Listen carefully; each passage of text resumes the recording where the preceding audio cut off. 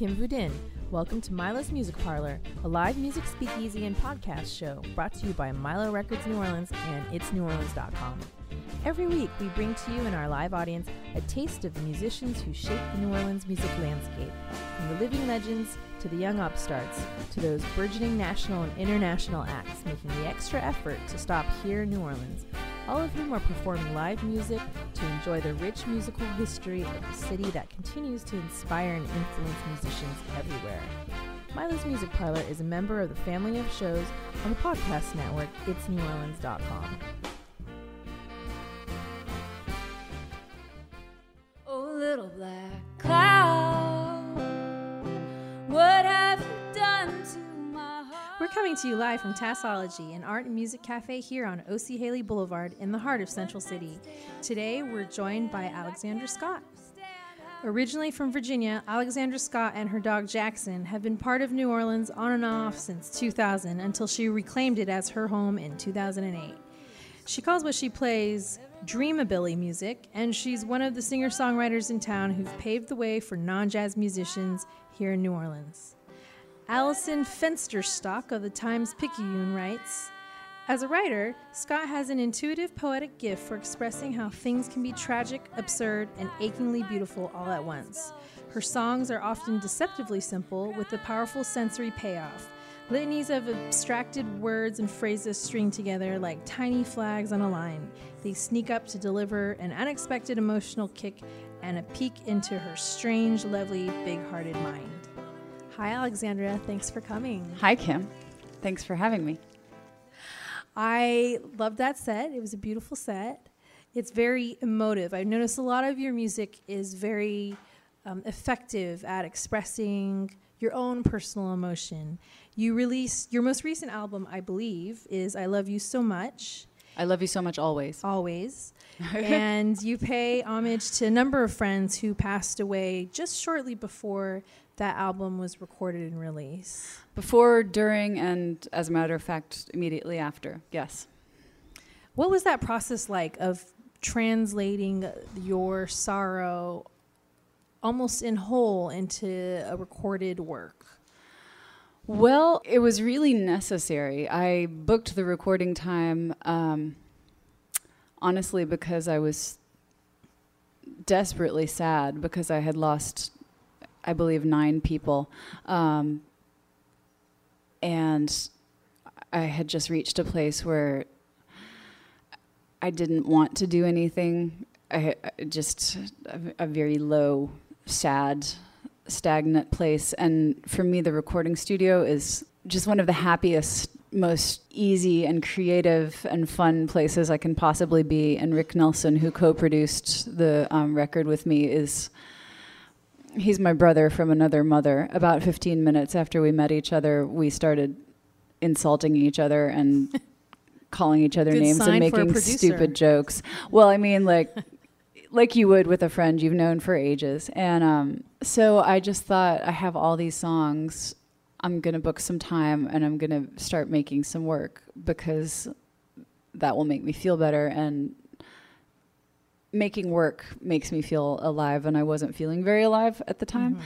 And then as I began to make the work, I began to have a conception of what the project was, and that was when I thought, okay, I'll put together an Indiegogo. So you kind of set a goal for yourself by booking some recording time, and then you knew you had material. I had something like 27 songs written. I write a lot, knock wood. It was kind of like I was throwing a hook up out of a hole where I was and saying, I'm going to pull myself out by making this record. And then in the process, I started healing something in myself that was hurt, and then also was able, I think, hopefully to pay homage to these people that I had loved so much and still do. And hopefully to pay forward everything that they had given to me by making something. The process of recording tends to be redundant. You have someone telling you to do the same lick 5 times or sing this part a couple of times more. Did that not? And then you listen to it, right? And then you clean it up and then you check for you listen to one mix and try and perfect it. When you listen to this album over and over, or you hear it on the radio, does it evoke sadness or joy? Well, I'm not sure either. Well, I have an interesting relationship. Interesting might not be the word. I have a particular relationship with my music when I'm recording it. As long as I'm actually recording it, I'm deeply, deeply attached to it. And it doesn't matter how many times I'm making a take or how many mixes I'm listening to. I'm completely interested, and it has my full attention. And as soon as it goes to press, as soon as it's shared with the world at large, it's like I cut the cord in a very profound way, and it never means the same thing to me again, which is actually really sad. I always dread that day a little bit. I mean, I'm always really excited to share it. The baby is now out of the body. Yeah, I think so. I mean, it would be no good to make it and never let other people hear it, but it's always a little bit sad because it's never going to be mine in the same way again.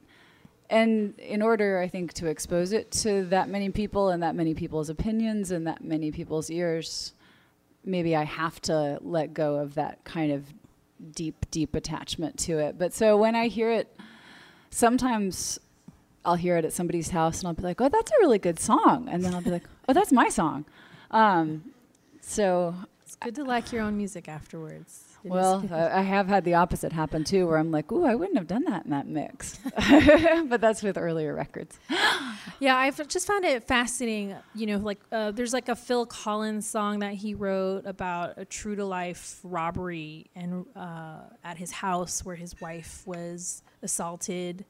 And it's a pretty famous song, and I'm always fascinated that people can kind of transfer a pretty traumatic moment and then talk about it through music and then share it and then play it over and over and hear it over and over. So I thought that was a fascinating process, and thank you for sharing. And then I want to rewind even further. I did a little digging about you. And you do, despite having very prolific amount of work as a singer-songwriter, you also had a drone punk ensemble. Yes, I did. That was an homage to Brian Eno. Yes, that's one of my favorite records. Hi-Fi Sky. Hi-Fi Sky, and the record was called Music for Synchronized Swimming in Space.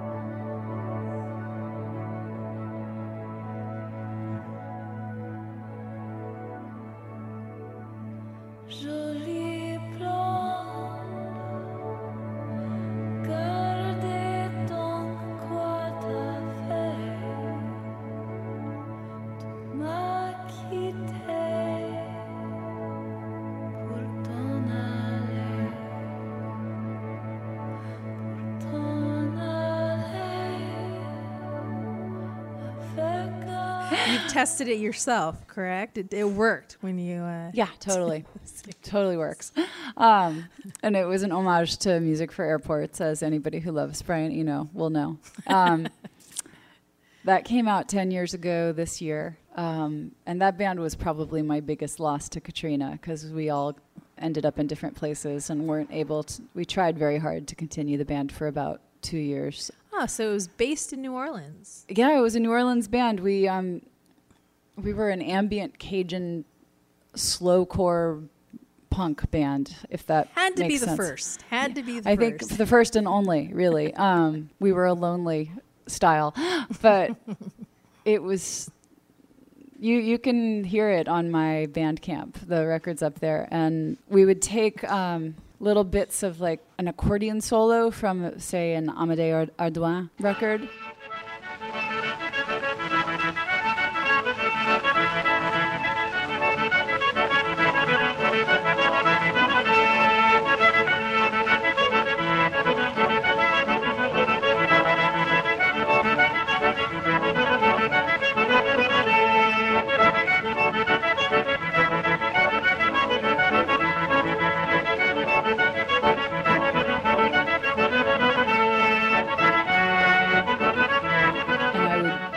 Maybe invert the melody, like play it backwards and then slow it way down, and then I would sort of solo around it and play it on like the ebow, which is an instrument that you hold it above a guitar string and it vibrates and makes a very strange sound. Or I'd play the theremin.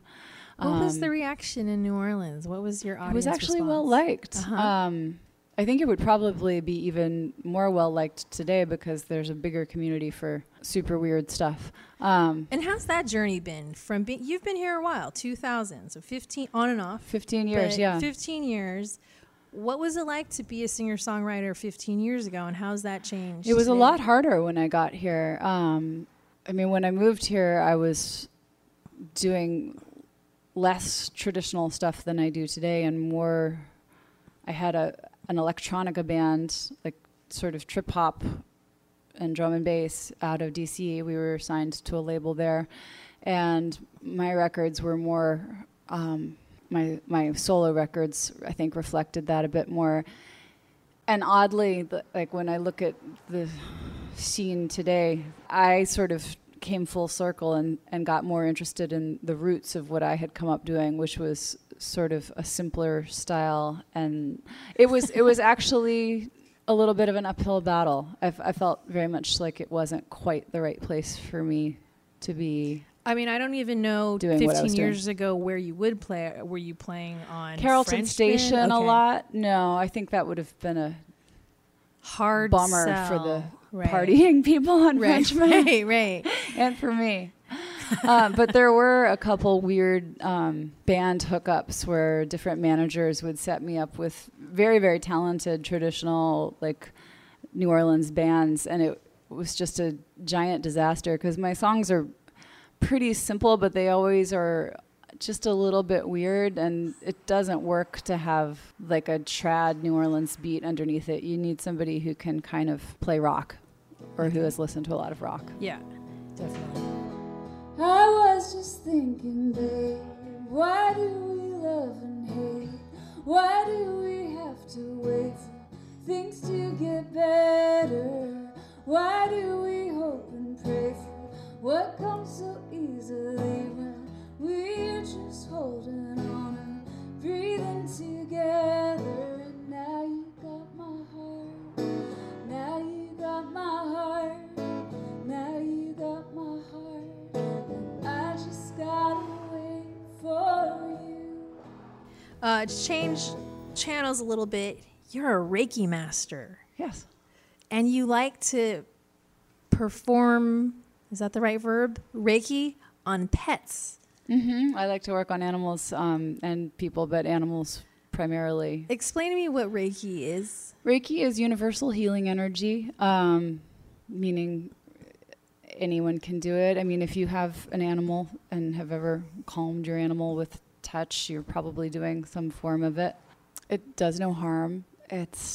Now, is it a type of massage? No, or is it's it just a it's energy pure- work. Okay.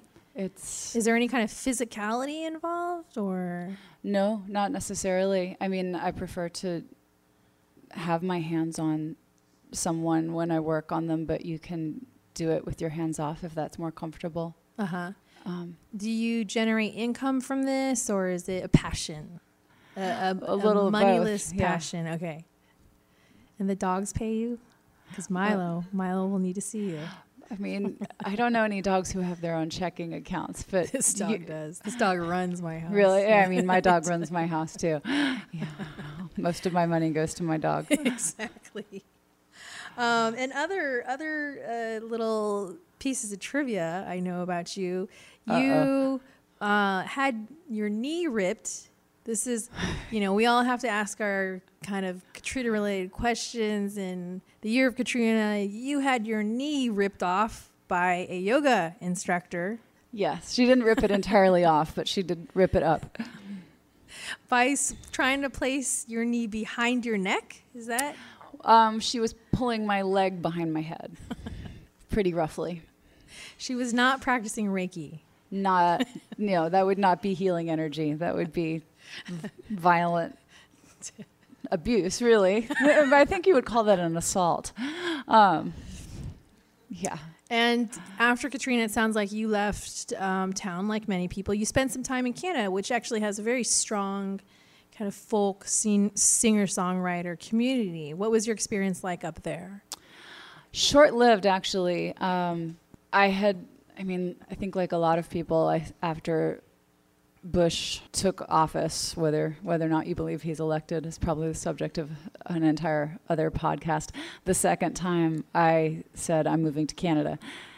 And then after Katrina, after the federal flood, when I saw everybody sitting on rooftops, I just felt heartbroken, and I was like, that's it. I can't really be in this country anymore. I mean, I really felt like space seemed like I just felt like the part of me that was a little kid that was still in there going, my country 'tis of thee, just felt sick, and I wanted not to be in this country. So, and I love Montreal. I wanted to speak French. I've always loved Montreal, and I have friends there. And right before I left, a friend of my mother's said, "Do you always run away from things?" And I was deeply offended, and I said, "I'm not running away. This is a plan. I've had this plan in place." And since then, Bush got and then the night I got there, I looked around and I thought, God damn it, I am running away. I'm not going to stay. And I also, at that point, I had been living in New York, and I had a well-established band in New York. And right before I moved, I fell in love. And so then I had a boyfriend across the border. So I was just always trekking back and forth. And so I didn't end up staying very long. And also, as you know, living in New Orleans thins your blood. Like, I went to college in upstate New York, and I grew up in Virginia, and I grew up with winter, but I can no longer tolerate cold at all. And September 1st came, and I had been out of town, but I came back to Montreal, and it was full on autumn. And I was like, degrees. Don't we have 6 more weeks of summer? And they were like, what are you talking about? And I was like, I'm going to start packing. I can't deal with this, you guys. So they froze you out to pretty much. return back south. I'm gonna let people ask you questions, but I do want to ask one more nationality related question and a little bit of a request. Okay. I understand you can gargle 3 different national anthems. Yes. And you do have a second set. Just saying.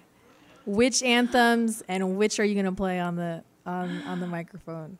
And how did you, what's the prep on that? You know, like a lot of parties singers, where sore you're throats, challenged. Okay. salt water, and just maybe having a weird mind.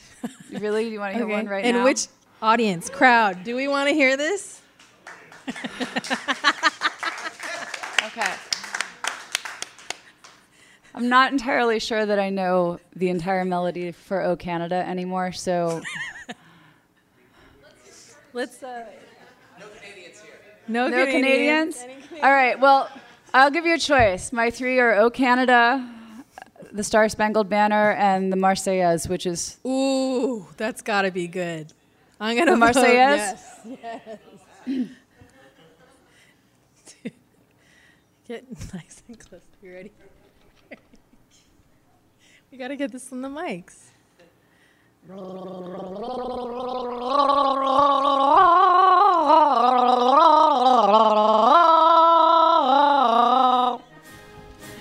make me laugh, you guys. Wait, we still got this.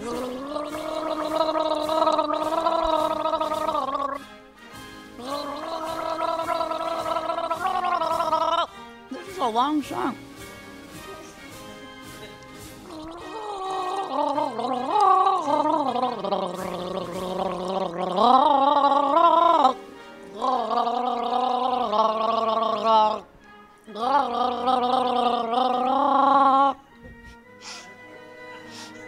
Stop laughing. I don't know why we did that.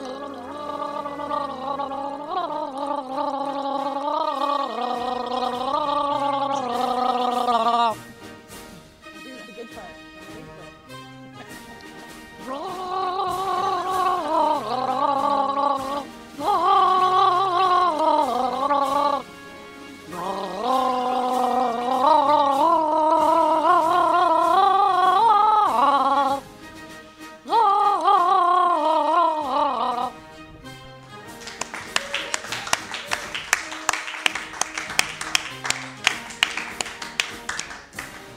Now, don't tell me you don't have questions after that.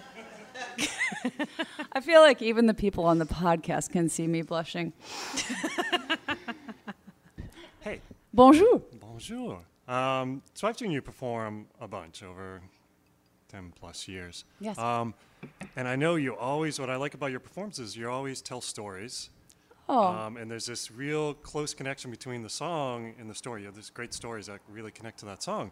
And you say that you write a lot of songs. So I'm wondering if you have a process. Do you like every day say, okay, I'm going to write for an hour? Or is it, like you said before, where you're like talking to your dog a lot and things just come through? Sometimes, this is something I've been grappling with lately because I was very, very good about having a writing process for a while, and it's gotten chipped away at, and I've been struggling with how to get back at it. So for years, probably from 2007 until maybe last year, I did something called the morning pages comes from Julia Cameron's book, The Artist's Way. You start your day. I mean, you don't have to do it in the morning, but she recommends it. You write 3 pages longhand. I mean, you can type it if you want, but she recommends you do it by hand. Just off the top of your head. It really can be anything. It can be, I'm so hungover, don't know when I'm ever going to have sex again, I'm so bored, this coffee is bad, blah, blah, blah. But the idea is you're essentially skimming off the top of your head, and it is astonishing how often you'll be like, blah, blah, blah, blah, blah, whoop, like, and out comes the song. That song, To Get Over, which I think it's track 1 on the record, came like that. And it also is good because it gets you in the habit of just writing every day, which is, as any writer will tell you, important to do. I was talking with Kelsey May about this. She was here on the show. One problem I've been having, and that I think almost every artist I know who's enjoying some degree of success seems to have, is that as you get busier and you spend so much time answering emails and negotiating contracts and setting up dates and backing and forthing and blahing that all of a sudden the time necessary for writing becomes harder and harder to get. And part of my process, such as it is, seems to be having time where I don't feel like I'm waking up with that morning scream of panic, or where every bit of my time is being clawed at, like where I could be like, oh, I'm going to go for a walk, and then I don't really have something to do. And so I've been writing less than I would like and trying to figure out how to be busy and still write. Well, I have a follow-up. Okay. So the follow-up has nothing to do with the previous question. Okay. I loved Hi-Fi Sky. Oh, thank you. Any reunion? I don't think so. Everybody's I scattered. wish. I mean, I have thoughts sometimes about putting it back together, but Tim Summers sort of doing his own thing and hard to reach, and I can't imagine doing it without him. But maybe one can dream. I would love it. What I loved about it is that I knew you first as a singer-songwriter, and then you started doing that. I loved that That's too. You don't get stuck in that one little box. I know. I really miss it. Maybe someday. Maybe. Hi. I'm repeating myself a little bit because we talked a little bit, but I also grew up on a farm outside of Virginia, so I feel a little bit of a connection. Yay. But I am wondering, I mean, first of all, I really appreciate this because even though we live in the greatest music city, sometimes I miss that sort of Americana guy or girl with a guitar sound. So thank you. But I'm wondering what your music influences were, why you became a musician, and then 2 parts, I guess, what brought you to New Orleans? Oh, okay. My many musical influences, and I always forget some when asked this question and then feel bad about the ones I've forgotten. But really the most important musical influences were my uncles, who we used to, my family has a house in the mountains outside Charlottesville up on Afton Mountain by the Skyline Drive. And on Saturdays, we would have a hayride to the top of the mountain. Everybody still does it. I mean, it's a shared family house. And we'd go up there and light a big bonfire and cook hot dogs and hamburgers, which I don't eat anymore because I'm vegetarian. So now I make them cook veggie burgers. And then like stuff ourselves with s'mores. And then as it started to get dark and all the stars came out, my uncle Peter Stanley and my uncle Alfred Scott would get out their guitars and we'd all wrap up in blankets and they'd start singing. And Peter especially he had homesteaded in Alaska with his wife Ginny. They built a cabin and raised like 3 little boys there. He had climbed really big mountains. He had gone to Harvard. He'd shared stages with Pete Seeger and Joan Baez. He was a hero to so many of us, and he was a great flat-picking guitarist and with this beautiful, deep voice. And we all knew the songs because we'd all been singing them, all of our lives, and everybody would sing along. And I still, every summer pretty much get to go back to the place where I first thought, this is what I want to do. And I still get to talk to my uncle. Alfred is still alive, and be like, it's your fault. I could have been a lawyer like everybody else, like look at their nice cars, But so it was mostly them. I don't know. I just knew I wanted to play guitar like my uncles, and their sons played too. Well, Peter's sons. Alfred has daughters. And but then my mom listened to Waylon and Willie and Emmylou and Loretta. And when I was 13, she sat me down like in front of the record player and said, all right, it's time for you to hear Nina Simone. It was like my musical bat mitzvah. She used to go hear Nina Simone for like $5 when she lived in New York in her 20s, all the time at like little clubs. And so it was a really big deal. And I remember sitting there and being like, I've never heard anything like this in my life. And she was like, you've never heard anything like this in your life. And I'm feeling good.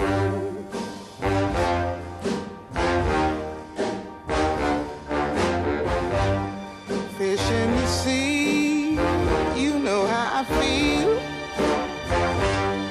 River running free, you know how I feel. Blossom on the tree, you know how I feel. It's a new dawn, it's a new day. And she played the opera the Met broadcast every weekend. And Harry Belafonte and Nat King Cole. My mom had great taste, has great taste. So those were my earliest influences. I remember once coming home from college and my mom had gotten this CD of Brazilian pop music. And so that was a long answer. And then the reason I came to New Orleans, I have this theory that if you're meant to move to New Orleans, it'll kind of call out to you for a long time, like a beacon, being like, come to me. It's a place you either really, really love it or you kind of hate it, right? Yeah, I guess so. But I also think one thing that bugs me lately is there's a lot of, anytime anybody gets into a disagreement online, somebody's bound to say, oh, you're not from here. And pre-Katrina, I don't recall us being so inhospitable. And I get as annoyed by the changes post-storm as anybody, but when I moved here, my neighbor, who was a local and was living in the house that she was born in, literally gave me a 10-page handwritten list of the best place to get everything, like from a bikini wax to my tires changed to fish. It was amazing. You might need all 3 on the same day. I know, theoretically. Yeah. Regarding the hospitality. Oh, well, point being, I had come down here right before I graduated from college, and I had just cut my hair really, really, really short, and everybody, as I walked through the streets of the quarter, would go, "Hey, Sinead." And I was like, "That's a good compliment." I love it here, but I think I'm too scared to move here. And then I was engaged. So my now ex-husband got a job teaching at Loyola, and I moved with him. And we moved on August 1st, and I truly thought I had ruined my life. It was hotter than I had ever been before, and we had no plumbing. I had to walk 3 blocks to the coffee shop to use the bathroom, and I was just like, what have I done? Oh my God, what have I done? Well, you know, they say it's the most functional city of the Caribbean, so that There's sounds an like ocean in the Caribbean. This is true. Yeah. This is very true. And then 2 weeks later, I was driving home and I got stuck in traffic and I was looking up at, I was stuck on St. Charles and I was looking all around me and it just went through my head clear as day. I don't ever want to live anywhere else. And I went home and I was like, hey, guess what happened? And I told him and he was like, that's so peculiar because the same thing happened to me today. And as far as I know, he still lives here too. So if New Orleans is going to get you, it's going to get you. Yeah, you know, what I've noticed here is that the folks who are kind of hostile about, like, how veteran are you of a New Orleanian are not actually from here. Every person I've met who was born and raised here has been incredibly welcoming. It's the, like, I have my street cred after 15 years crowd that I'm like, I'm sorry, man, I'm living here now, so you're just going to have to get over it. So if anyone doesn't have any more questions, one more. Oh, yeah. All right. My question was, what was the first song you ever wrote, and what was it about? Oh, my God. Oh, no. Oh, no. Isn't there another question you'd like to ask? I have to answer this. You would have to waterboard me to make me answer this question. You can sing it. Yes, I could Sing sing it? it, There but you I go. won't. I remember it, How old were you about? 12, and it's legitimately one of the worst songs in the world. Like, I don't think I will ever forget it, though I keep hoping. And it didn't stop me from playing it for everyone. It was a song, all right, let's see if I can synopsize this in a way that doesn't shame me entirely. No pressure, it's being recorded. Yeah, I know. And sent out all over the world to people cleaning up rabbit poop and having sex. Hopefully not at the same time. Although I don't know, whatever people are into. So I was 12. I believe it was called It's okay. Summer when I was 15. And it was about my boyfriend. I had not at that time ever had a boyfriend who had died in a car crash. Whoa. After a very romantic summer, driving around and making out by the sea and cut-offs. It was basically like Dirty Dancing if at the end Grease he had died in a car crash. Yeah. And after I played it for everyone, it might not have been as bad as I remember because I'm so mortified by the memory. Everyone was really, really nice to me for a long time in the music class, and it turned out they all thought it was true. And I have not actually ever told this story before. So I don't know which is worse, the gargling or telling this story. It's okay, it's all on tape right now. Yeah, I know. I don't know why I feel like hiding my face is helping with the podcast. I haven't even had a drink and you guys have gotten all this out of me. I know. You're easy. You're an easy one. Well, thank you so much Thanks. for coming on the show. You're welcome. Do you want to share any plans, any albums coming out before you play another set? Big shows? Probably. I just updated my website, and as a result, I can't remember anything. But if you go to alexanderscott.com, you should be able to check the calendar and find all kinds of exciting events. And I'll be touring around this summer. And as always, if you are interested in having me play a house show at your house or rabbit hutch, you should email me because I'm always looking to add more. That sounds great. Thank you so much again for stopping by. You're welcome. Thanks for having me. Thanks for listening to Milo's Music Parlor. Thanks so much for joining us at home, at work, on your phone, wherever you are, and whatever you're doing. This has been a production of It's New Orleans and Milo Records New Orleans and sponsored by WTUL. And a very special thanks to today's guest, Alexandra Scott. So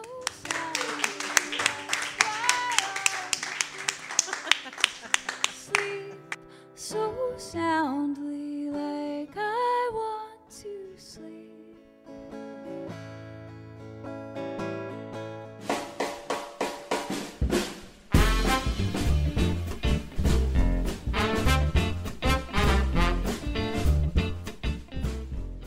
Our show today was produced by Kim Verdin and Taylor Smith. Our technical director is Taylor Smith.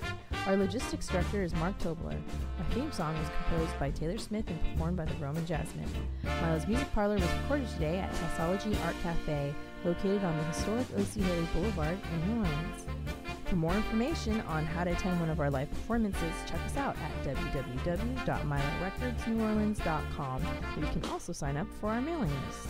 You can follow us on Twitter at It's New Orleans. You can like us on Facebook, we're at It's New Orleans, and you can subscribe to our podcast on iTunes and Stitcher. You can listen to our other Milo Music Parlor shows on our website, itsneworleans.com, as well as our other shows, Happy Hour, Out to Lunch, Mindset, True to the Game, Midnight Menu +1, and Louisiana Eats. Milo's Music Parlor is produced by INO Broadcasting for itsneworleans.com and Milo Records New Orleans. For everyone here at Milo's Music Parlor, thanks for joining us today.